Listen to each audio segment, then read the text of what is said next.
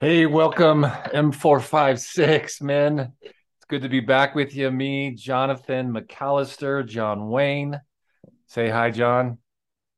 Hey everybody. Ah, we we're here, and I hope you enjoyed the last episode, episode 10, just kind of our review of our time in Emmett, Idaho, with the Wild Courage guys. If you're not listening to their podcast, make sure and download the Wild Courage podcast. It'll change your life. If you haven't joined us on our app, make sure you're doing that. Join the journeyman.mn.co or jointhejourneyman.com. And get in there. Did a live this morning, trying to do a live at least every other day. Just started a course to just take us deeper into the heart. I know John and I did a course on it, and John finished that. But I don't think we can talk about the heart enough, right, John?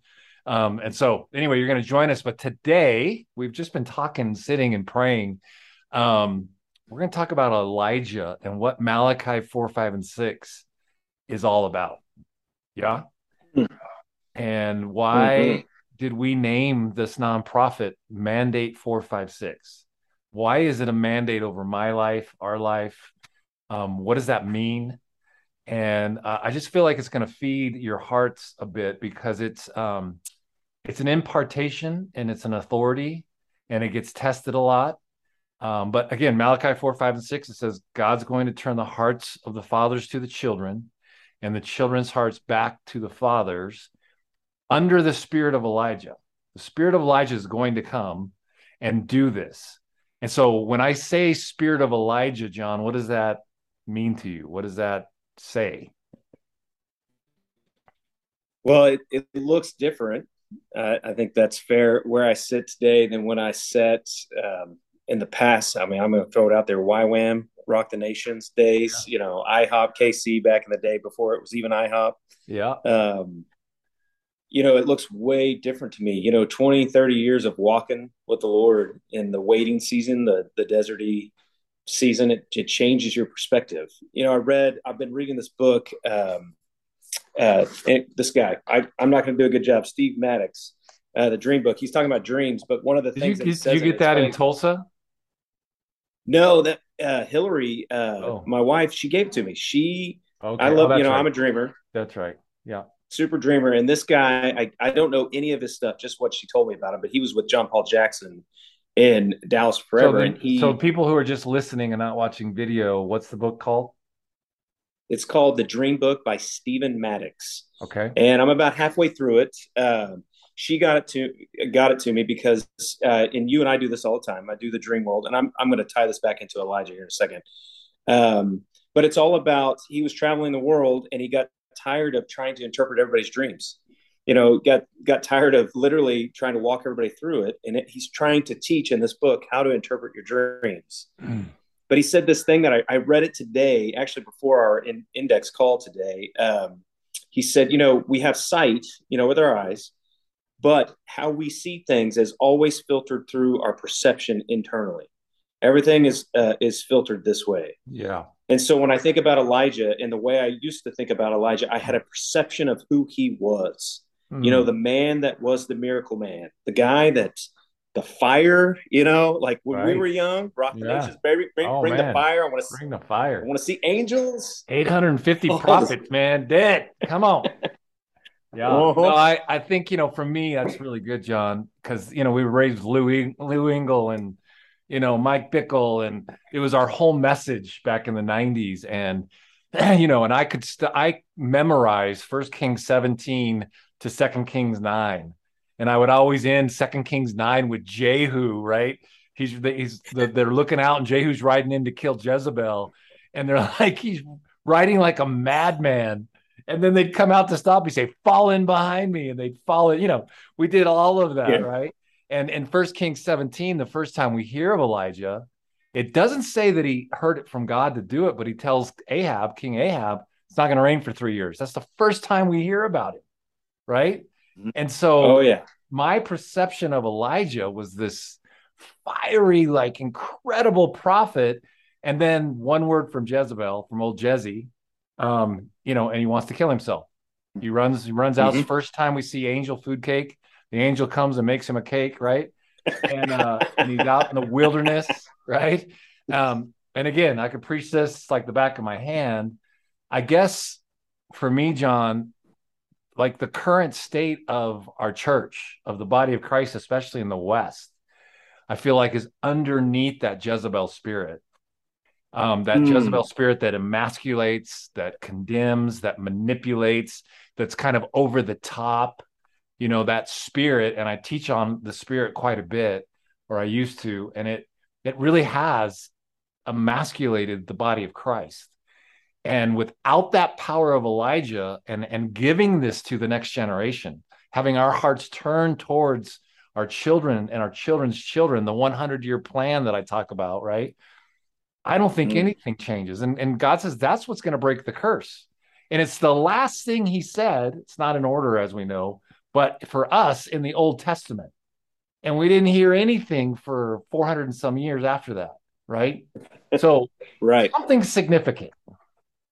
Something significant, Yes. something, it's interesting. And I don't, I'm such a plagiarizer. I plagiarize the Bible all the time. Um, but this guy, David Foreman, and I got to thank Marty Solomon again. Hopefully he starts listening to our podcast because we float this guy in here all the time, Yeah. changing the way I see things. Bama It's podcast, always Marty and in Brent. text.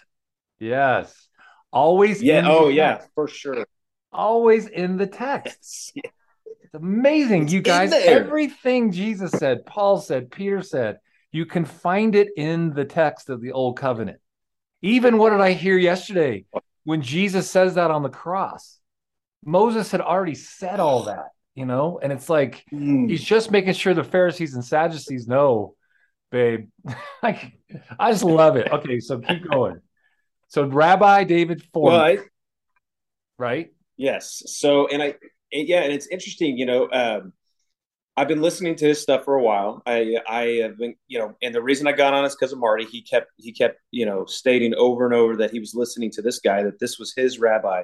And man, I just feel that right now. But the interesting thing in First Kings that is sticking out to me is the way David sets this up and the way he breaks down what's going on in Elijah's life is Elijah steps out on his own. He goes to Ahab and says, "It's not going to rain." It Yep. didn't say that God told him to Right. say to Ahab, "It's not going to rain." He just went out. He knew the text. He had read in the Bible, or the Torah, or whatever you want to call it back in those The days, Torah, or yeah. whatever they had. He read that if we're doing these X, Y, and Z, then this is going to be what God does. He's going to send a drought on the land because they're doing it's Just how it idolatry works. everywhere. Right. Yes. The idolatry, the burning of the firstborn sons with Baal. I mean, it was horrible. Yes. Yeah. Mm-hmm. It's horrible, horrible stuff. And Elijah, a man of the text, takes it and he just goes for it. And I, Yeah. I love, there's something that we miss in here. It's something that, as I've been studying this and going through these teachings, that is apparent. And I think it's apparent for our discussion for the next several years in this mandate is what is often missed in the story of Elijah is the context of the first couple verses of 17 and the last verses of 16. Okay. And what we see is we see the building of Jericho, and it gets built up. The gates get built up, and what happens? The firstborn son dies, and then his grandson or whoever that other child dies in the building of Jericho. So the word of God is established; it is confirmed in this rebuilding of this destroyed city, which in and of itself is another conversation. Even in destruction, when God destroys something and we leave the ruins, it's meant for a reason. It's so when we see that, we remember what God did in that moment. So we have that. We have the rebuilding. We see God's words coming to play right there.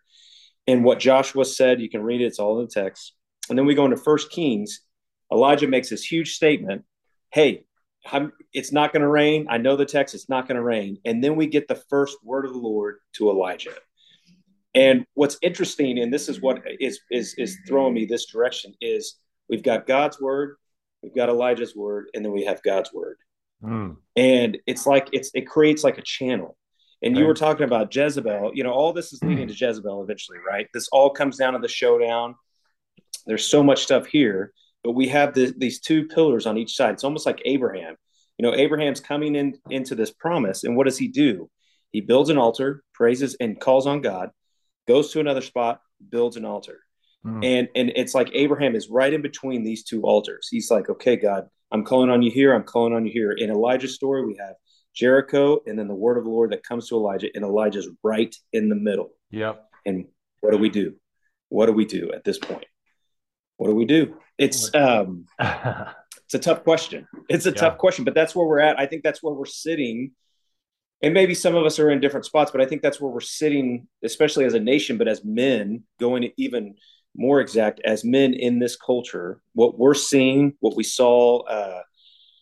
In fact, I mean, it was just, not that I want to keep going back to Wild Courage, but we're seeing it in play there, what God is doing with these men.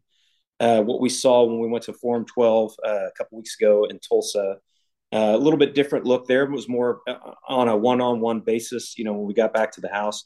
But what we're seeing is I'm seeing men positioned between two things that the Lord has said, and they're stuck right here in this middle spot. Yeah, that's good. And it like Abraham and like Elijah and like I guess any prophets of the Old Testament, anybody God calls, they thrust themselves into the situation. Like Abram was the very first man to ever leave his family. You just didn't do that. And by faith, right? And Elijah just shows up on the scene. We don't even know what what the hell. And all of a sudden he says it's not going to Yeah. rain. And it wasn't because God told him to say that. Maybe he did, but it doesn't say that he did. It's because he knew the text, he knew the Torah, he knew that if you start doing this idolatry, right? And what we learned in Tulsa. So you mentioned that. I want to make sure we're clear on that. We went to this Forum 12 Web3 summit with a bunch of radical kingdom people, really cool. Our index, Eli got to pray. That fits perfectly. I'm showing the index coin that we have. And he got to speak, and we called down heaven. But at night, back at the Airbnb, we're knocking hats off of people. Holy Spirit's showing up. People are prophesying who's never prophesied before, right? God just showed up. So we're like in between the barn and Emmett and the Web3 conference at ORRU in the 20 million square foot towers, right? Which was insane. And it hadn't been used, the place we were in, for 20 years. They had not used that space. But men in general are in between, right? And we've got to thrust ourselves into something. Like just going to church on Sunday morning, emasculated, and forgive me, I'm not calling everyone emasculated, but it feels that way sometimes when you're just sitting in church saying, feed me, feed me. And let's be honest, and I've said this before, most of our church services are soul level. I was just watching a famous worship leader who is claiming she's going through deconstruction, but she's huge Hillsong worship leader. And she said, look, I was trained to stir people up like they were at a concert. It was the same spirit at a concert watching whoever, Taylor Swift or whatever, that I was stirring up in the room at church. Everybody kind of got into that frenzy of buildup, but it wasn't Holy Spirit. It was a soul level. And I'm like, yes, I know that's true. And then again, most of our messages, they're good messages. And we go, wow, that was really good, honey. Let's go get lunch. But they're not transforming us. They're not shaping us. They're not imparting to us because these guys preaching these messages haven't owned their pain. They haven't owned these messages. And so, and again, do I sound critical? Absolutely. I'm not. I love the bride. I'm just frustrated with the body of Christ and how we built this thing. So Elijah gets thrust. He calls fire down from heaven, right? We know the story really well. Kills 850 prophets, which thank God, right? The little hand in the cloud, he supernaturally outruns horses, right? Tucks his cloak in his belt, outruns these dudes, has this incredible power encounter, and then Jezebel says, I'm going to kill you. And that was it. He ran for his life. He wanted to kill himself. He didn't know what to do. I believe, and I'd love for you to speak to this, Elijah and Elisha, as we know, we've talked about this before, that's the first discipleship relationship we see in the Bible. We hadn't seen that kind of relationship. And out of 2 Kings 2, you can see the process of discipleship in the first chapter, if you look at it, of how Elisha discipled Elijah, right? But when Elijah went to the cave and God said, I'm not in the wind, I'm not in the fire, I'm not in the rock band, whatever, and I'm in the whisper, and he hears the whisper.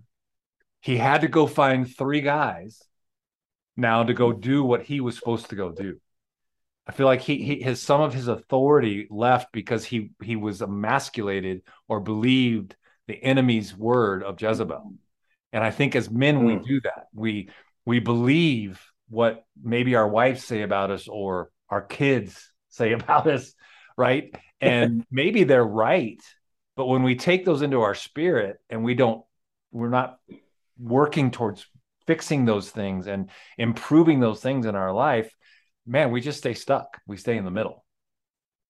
Oh yeah, absolutely. We stay in the middle. And the interesting thing too in that process is what God is doing with Elijah to lead him to that point at the mountain. I mean, everything that I've seen in 17 and 18 in First Kings, God is leading Elijah to this mountain Yeah. because he's going to change what Elijah thinks about himself, because we have that famous declaration that Elijah said twice, I am the only one. Yes. So we have this There's very nobody left. internal look. Yeah. There's no one else. And I'm not as bold to say this, but I'm going to put the application on our lives. Are we so narcissistic? Are we so ego driven that we think we're the only one? Yeah. Part of Journeyman and the why we did this app, and when you were sharing that over the summer, your vision for this, and then when we started talking about Mandate 456, I mean, the whole idea of this culture and what this culture has built a lot of people that are self-centered, self-seeking. I understand working hard. I'm not saying that we don't work hard and have good businesses and stuff like that. Right. Of course. But the interesting thing is, we're doing this thing with Index, and we're learning about this sowing. We're learning about pretty much what Abraham walked is. Are you going to trust the Father? Are you going to trust the story of the kingdom over the story of empire? Yes. And that same question is being proposed in this Elijah narrative. Are you going to trust empire? Empire says that you're all alone. Empire says that he made this bold statement, and now he's hemmed in between these two words. He's literally hemmed into these things, and it's channeling him right to this showdown on the mountain, which Elijah. The funny thing is, God tells Elijah, he goes, "Go tell Ahab that I'm done with this drought." Yeah. And there is so much that's been unpacked in this thing for Oh me that man. we're hopefully going to talk about, but it's this channel. It's almost like God is channeling him to this moment. And of course, Elijah does the big theatrics. He has Okay, the but the before you stage go on, set. I want to clarify. So, Elijah calls down the fire, does all the things. Then Jezebel speaks the word. He runs out. It's before the cave. He said, "I'm the only one left." Right. And what my heart is, I always try to find the remnant. I feel like we found a remnant in Wild Courage. I'm looking for. First of all, I live my life by the word of the Lord. And then Yes. secondly, I'm going to go where he's moving, not in a conference, not in some big mega church. I'm just not doing that. I'm looking for where he's moving, where you can't be seen. People who are actually building people instead of a ministry or a business or their own empire, right? And so we're Mm-hmm. about building hearts, period. And if we're not, I'm out, right? And God told me the other day, again, walking my dog, he said, nothing will last that's not built from love. Oh, Faith and love. It oh, will not last. So all the mm-hmm. things I've built through the years, they all die off because it wasn't driven by pure love. It was driven by some empire. I want a name. I want to build this thing, this ministry, this business, right? And I think that's Mm-hmm. again what we're learning in Index Coin, this crypto thing we launched, and Kingdom Wealth Exchange, our own exchange that we built. It's the opposite. We've sown over 200 million in crypto to Kingdom Ministries around the planet, right?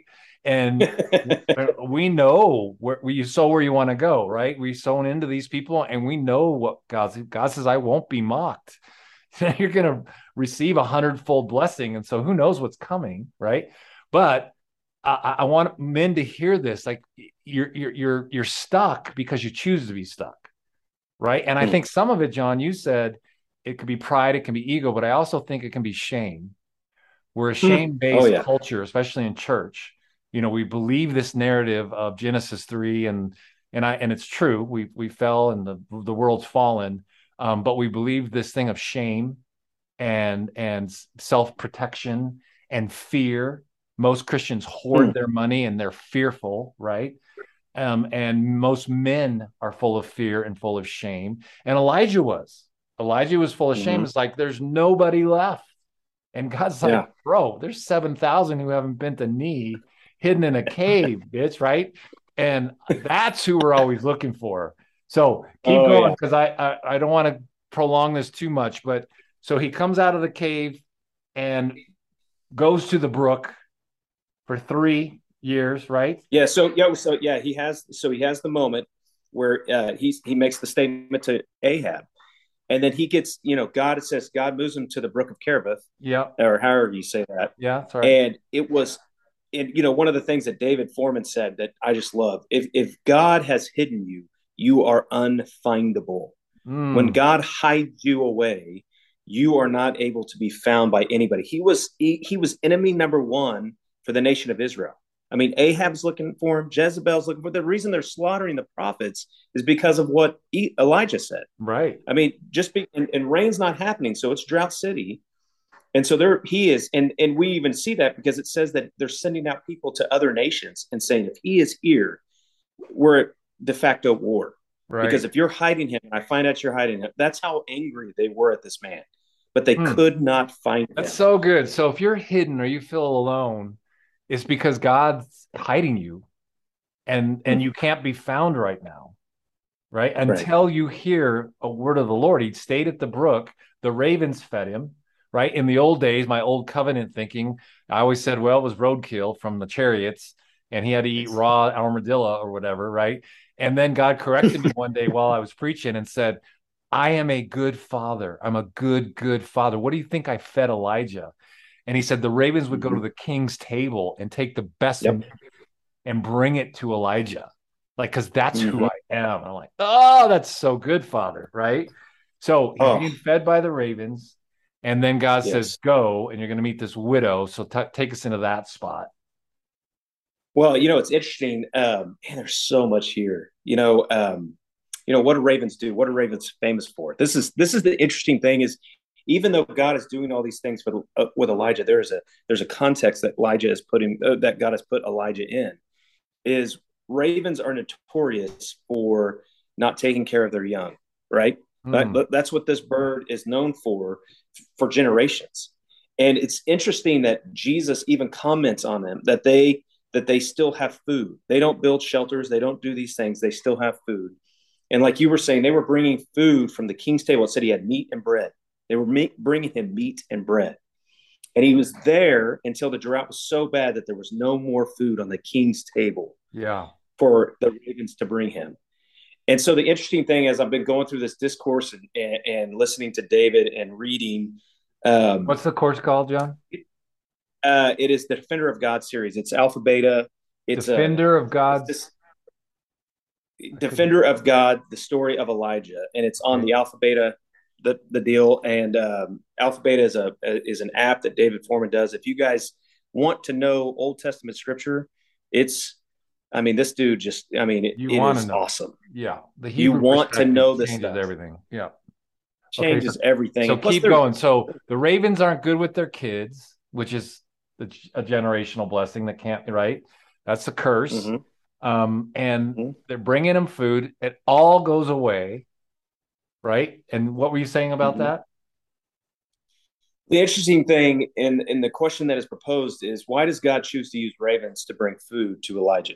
What is God saying in ravens feeding Elijah? What's the whole point of that? The whole point is, if, all right, Elijah, if you're going to hold me to this standard, what I said, so God was, we don't even know if God was willing to do the drought in the first place. We Right. know that it was in the text with Moses, and he said that if you do these things, but obviously Elijah steps out and says these things. And so, in a matter of speaking, the ravens feeding Elijah, it's like God saying, I'm robbing the children of Israel because there's a drought over the entire nation. Right. I'm robbing them so that I can meet your needs in Mm, this spot. And it's, I mean, if you just sit and think about the idea of ravens, they're not good with their babies. They leave them early, they don't take care of them, and still these babies make it. God is literally using this metaphor to Elijah to speak to Elijah, but he doesn't get it yet. He still doesn't get it. And so what does he do? He moves him to a widow's house. They're on death's doorstep because God knows that when he gets to a face, that this is where it begins to change Elijah. This is where his heart starts getting involved. This is the effect of this drought and what Elijah is wanting God to do. What do we like what I was quoting earlier and what we were talking about? Fire, Elijah's fire. It's Right. it's this radical. Everybody wants to be Elijah, right? Mm-hmm. When I was young, it was a business application. When you're passionate about Jesus Right. and you're getting into these radical movements, listening to you preach, listen to Lou Engle rock back and forth, getting all excited about everything. You're fired up. You're 15, 16. You're like, yes, I'm going to be Elijah. Yeah, of course. Um, you don't realize what you're asking for. No. What happens, and you said this, and I want to come back to this. It's interesting. We were talking about ego, and then you brought up shame. Well, what's the antithesis of ego is shame. Because when we look at ourselves, and most people have to, once you get to 40, 50 years old, you're getting a healthy dose of who you are. Yeah. So that same coin has two sides. One side is shame, and one side is ego, and you're balancing between those two all the time, all the time. That's why men, like if you're listening to this and you're shame based, it's because God's going to remove some of this from you, the way you live life. And this is what we see Elijah working to in this channel. But the reason he gets to this moment with Jezebel and he wants to die is because he's by himself at this moment. He's one on one. It's ego or shame. And when you're confronted with Jezebel with ego and shame, you're gonna die. Yep. It's not if she's gonna take you out, because those are what you're carrying. Right. Right. So if you're carrying shame, you're carrying your ego, right? Which we know a lot of men, including ourselves, that can fall into that. Oh yeah. A lot of men that are stuck there. So I'm not going to go into that. I want to hear this. So he sees the widow. So he needed to see a face, and she says, Yep. "Look, I don't have any food. I'm going to make this, and we're going to die." And Elijah says, "Nope, make it and give it to me, and your jars aren't going to run out." Which we used to preach about that all the time too, right? Like the miracle of that, which is awesome because it didn't run out, right? So keep going. So because the son dies, it's really cool. Well, I mean, it's not cool that the son died, but you raised him. So. Well, yeah, that's tough. That's definitely tough. The fascinating thing is the whole story of Elijah kind of marries or lines up with the story of Noah. And this is what's fascinating about when you get into the context. Jesus on the cross, what we were saying, everything's in the text. There's always a cyclical, like God's always coming back to what he said. His word is powerful. Yes. And so what we see him sitting in there, and he tells the widow, he starts prophesying, and everybody's like, man, this miracle of not running out of food. What does Elijah actually say to her? He says, feed me first, and then you can have what's left over. Yes. God said that he would provide for Elijah with this widow. He didn't say he was going to provide for the widow. He said, I will provide for you. And so Elijah, understanding how God is working, if he eats this food but doesn't finish it, and they take it and they finish it, then there will have to be food tomorrow. There will always have to be food for the next day. Good. Because, that's good. That's exactly what we were just saying on the prophetic index call. He has to. If Elijah would have just said, well, let's get a miracle for you so you can eat. He didn't. He said, no, feed me, because God promised he's going to keep feeding me. That means you're going to be fed. Oh, Shah, that's really good. That's really good. Ooh, it's powerful. Yeah. Well, what ends up happening? You said it. What ends up happening because of this? The son eventually dies. Yeah. Because I mean, we can make a bunch of stretches here. We could talk about because it was God's word to Elijah. We could say, well, God called Elijah to this widow's house. We can say that. And, the interesting thing is, to jump forward a couple thousand years into Jesus' time, when he talks about this, he talks about two prophets. Technically, he talks about three. He talks about Elijah and Elisha, that when there was a drought, where did God send these prophets? He sent them to other people. And then he talks about Jonah. And it's kind of the same idea. God is literally trying to put this thing into Elijah's heart, this idea. And I don't want to say it yet, but I'm going to say it because it makes sense, of compassion. We want to live in this world. Jonah is famous for, he comes from the father of truth, like his, this whole truth line. It's what their name was built on. Yeah. Elijah is sitting here saying, this is the truth, because I'm looking at the law, and I'm telling you guys, God said that he's going to do this. It's in the law. So I'm going to hold God to the fire.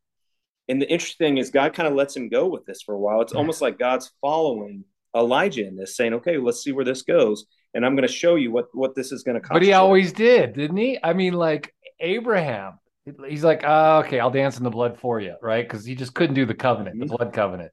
Hagar, right? He's like, okay, well, Okay, I'll help you with that, right? I mean, just and he did it with Moses. He did it with Noah. Like we just as men can fail over and over in this stuff, and God goes, I'm going to do it anyway because you're my son, and I love this. I love this Yes. process of getting you into your heart and teaching you how to live Yes. from your heart, right? And he does it with every man who has some chutzpah and a little calling on his life, some hair on his Mm-hmm. balls, right? That's what he does with us. That's what he's done Mm-hmm. with my life has mirrored. You know, my wife was widowed. We've been married 22 years. We lost a son, right? I've been mirrored to this Elijah story literally in my own life for 56 years now, right? And so that's why this thing's so important to me. Okay, so we need to conclude. We can do a part two here. This could be really fun. Oh Um, yeah. so the son dies, then Elijah prays for him, comes back to life, right?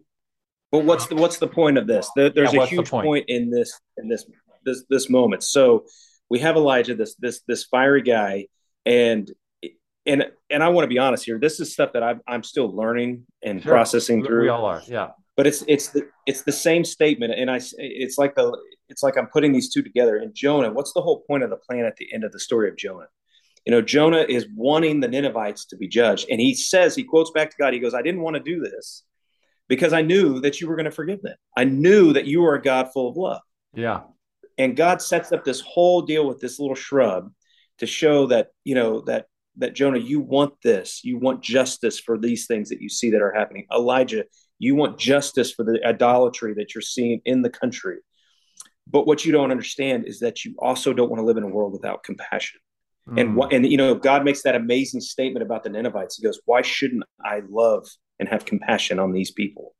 Why should I just focus on you, Elijah, and not have compassion?" And so we see Elijah take the boy upstairs to the upper room, and he has this amazing moment. I'm not going to quote all the scriptures here, but when he comes down, he's literally carrying the boy. The boy's alive, and he's carrying the boy down. And what does the wife say to him? The widow say to him? She what? goes, now I know that he's the God of truth. Or what does she say? I need to look that scripture up. Yeah. That's Say really something real good quick. because he has to stretch out on him, mouth to mouth, hand to Mm-hmm. hand, right? Stretches out on him. It's Mm-hmm. a full impartation. And the boy Mm-hmm. comes back to life, and the widow says, "Now I Yes, she know." goes, Go ahead. "You are a man of God. You're a man of You are God. a man That's of where man God." of God He comes did. from. So I say it all the time. Now I know you're a man of God.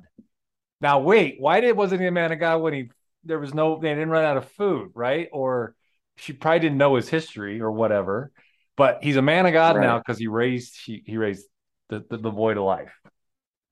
Raise the boy to life. So the interesting thing, how do we tie this into mandate? It's one of the thoughts that I keeps bouncing in my head. Guys, in my life, in the last 30 years of my life, we have successes. We're working. Obviously, you're doing the ministry. You're moving to Africa. You're doing this stuff. You went to Spain. You had all these encounters. But where God has taken us in the heart, it's like we have these moments where God's providing. So we see that with Elijah in the food not running out.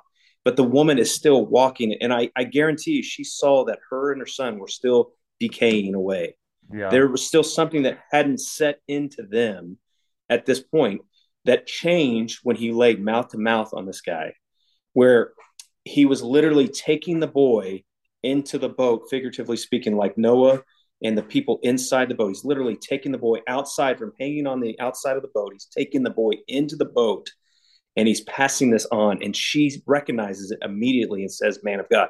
So to me, when I think about this for us in this, when we're struggling with this manhood and what it looks like to have the spirit of Elijah, is as God is moving this stuff, he doesn't need us to step out of this channel. Maybe you can say this better than I can because I'm kind of bouncing over my words on this, but Well, it's I think the whole point, and I love it. I love exactly what you're saying, and I think for us men that is so vital is that the whole point is that Jesus and God want us to work from compassion, and He was mm-hmm. allowing Elijah and all these guys to trip and fall through that to learn, and then we get to Jesus' time, and the Pharisees knew the Bible better than anybody, right? Way better.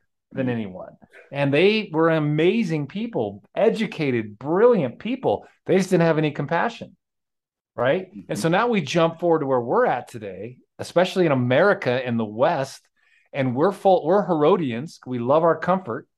Right. You got to listen to that on Bema. It's so powerful. But the Herodians, man, King Herod, he built the first bathrooms and running water. And man, people love that stuff. I love it. I love my comfortability. Right.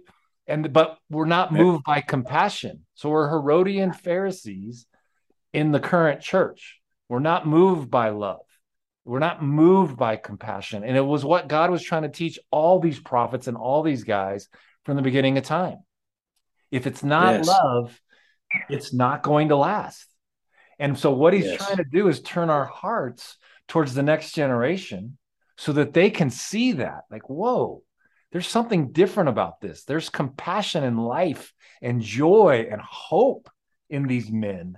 And I can turn my heart towards that and even increase that, right? It's a multi-generational movement of compassion and faith and hope. We're not supposed to hoard our money. We're supposed to be generous. We're not supposed to just go to church on Sunday morning. Keep going. But man, we become the church. I'd rather go from church than to church, right? I have church in the line at Disneyland. I have church in the barn, right? We have church at a Web3 forum conference, right? It just shows up because we show up. When dad walks into the room shifts, it changes. And we're always carrying this thing called compassion and the spirit of Elijah, right? And Jezebel's always going to attack us and try to emasculate us and manipulate us. And guess what, guys? I was so afraid to preach this Jezebel message one time, and God rebuked me harshly. And he said, man, if you're afraid of this, you have no right preaching it. You're going to overcome this by the blood of the Lamb, right? And so now I speak to this thing in authority, and it can't affect me, right? It stole my son. It did all kinds of things through my life when I was speaking it not from love and compassion. So I think that's the message that we're just trying to relate through this Elijah story and where he went. We could go on and on and on. Some closing thoughts, John. Yeah, you said you hit the nail on the ticket. Compassion. How does this look? How does this look for me? Because I want to give these guys some practical thoughts about this. How does this look? Well, guys, if you're young and you don't have a family yet, then probably some of this compassion is when you start to look back in your life towards your dad, towards your parents. God's going to use, like he literally took Elijah. If it's the spirit of Elijah, and he took Elijah and he put him with two people, and he's teaching him this lesson with two people. I have two sons right now. Hopefully, I'm just going to throw this out there. We're wanting to adopt a daughter. Yeah. God's put this in my wife's heart, so our family's going to be a family of 8 instead of 7. I say that because of the Father, the Son, and the Holy Spirit. This is my family with a huge table. It's never going to end. And so, but how does he teach me that? He teaches that compassion for me through my wife. When I mess up, or when I respond to something in anger or in shame, or I want to hide, this is my moments with the widow. This is my moments with the orphan boy or the son of the widow, with my two boys. If you're wondering, how does this apply to my life? Look at your family first. God will start with the family. Even Eli was saying this today. This wealth transfer that we're seeing in this crypto verse with finances and everything, which that's my reminder to pray, John 14:12. That's so fitting. Very truly, I tell you, this is the verse. Whoever believes in me will do the works that I have been doing. Ooh, well, what was the work that Jesus was doing? Yeah. He literally says it in John 6. He goes, the work is to believe in the one God sent. Yeah. That is your work. So if you're sitting with your family and your boys and you're wondering, how does this apply? Start looking for those moments instead of looking at justice. And it's got to be this way. I've got to come. Right. Wait and see if God will bring some compassion into that scenario. It's not, and your heart will start turning. Not orthopraxy. It's not about your theology and how much you know or think you know. It's about orthopraxy. It's about practicing what Jesus did on the planet. And it says he never did anything without being moved with compassion. He was moved by compassion and he healed people, right? He would touch the lepers. I think it was only one time he didn't touch the leper. No one would touch a leper, but he was moved by such compassion that he would touch the lepers, right? And so I think that's it. I think we we just want to encourage you guys and make sure you reach out, get on the app, message us, talk to us, give us feedback. But we're creating a movement of men that are moved by compassion, right? Moved by the love of Christ. They live not, they don't ask Jesus to live in their hearts, they ask Jesus to live through their hearts. And we're Oh, going to do more and more on the heart. And how do we live from our hearts instead of always being stuck in our head and always trying to build our own empire and always whatever, right? Being emasculated men running around in our churches and around the planet, and orphans leading orphans because we walk in an orphan spirit, right? So now our CEOs and our government leaders are all orphan spirit people leading other orphans, right? And God's like wanting to shift this in the heart of men, and He's going to do it. We might do a second one on this. This is good stuff.